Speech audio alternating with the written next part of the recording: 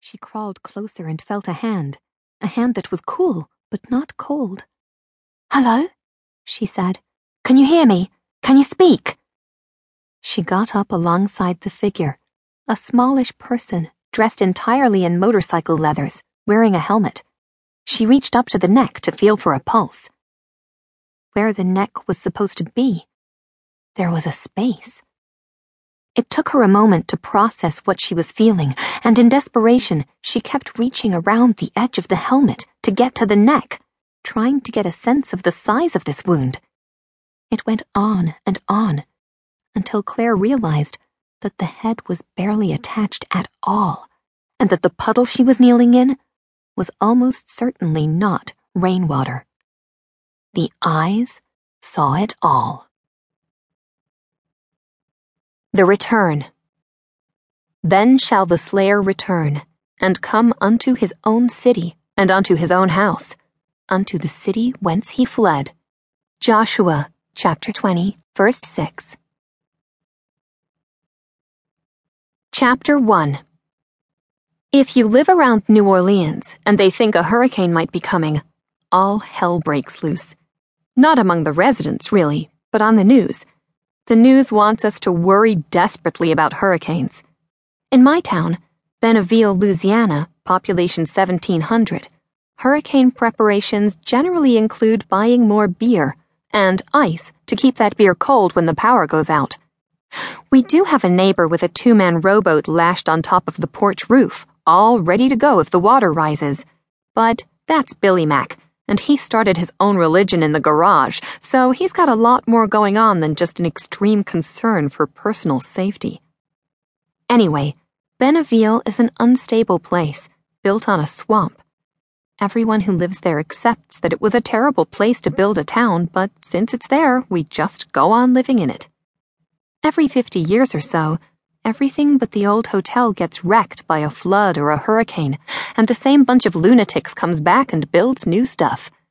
Many generations of the DeVoe family have lived in beautiful downtown Benneville, largely because there is no other part to live in. I love where I'm from, don't get me wrong, but it's the kind of town that makes you a little crazy if you never leave, even for a little while.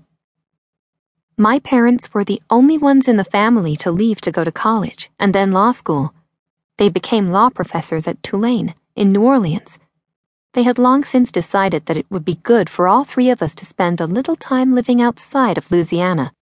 4 years ago, right before I started high school, they applied to do a year's sabbatical teaching American law at the University of Bristol in England. We made an agreement that I could take part in the decision about where I would spend that sabbatical year. It would be my senior year. I said I wanted to go to school in London. Bristol and London are really far apart, by English standards. Bristol is in the middle of the country and far to the west, and London is way down south. But really far apart in England is only a few hours on the train. And London is London. So I had decided on a school called Wexford, located in the East End of London. The 3 of us were all going to fly over together and spend a few days in London, then I would go to school, and my parents would go to Bristol, and I would travel back and forth every few weeks. But then there was a hurricane warning, and everyone freaked out, and the airlines wiped the schedule. The hurricane teased everyone and rolled around the Gulf before turning into a rainstorm. But by that point, our flight had been canceled and everything was a mess for a few days. Eventually, the airline managed to find 1 empty seat on a flight to New York and another empty seat on a flight to London from there. Since I was scheduled to be at Wexford before my parents needed to be in Bristol, I got the seat and went by myself. Which was fine, actually. It was a long trip, 3 hours to New York, 2 hours wandering the airport before taking a 6-hour flight to London overnight. But I still liked it. I was awake all night on the flight, watching English television and listening to all the English accents on the plane. I made my way through the duty-free area right after customs, where they tried to get you to buy a few last-minute gallons of perfume and crates of cigarettes. There was a man waiting for me just beyond the doors. He had completely white hair and wore a polo shirt with the name Wexford stitched on the breast.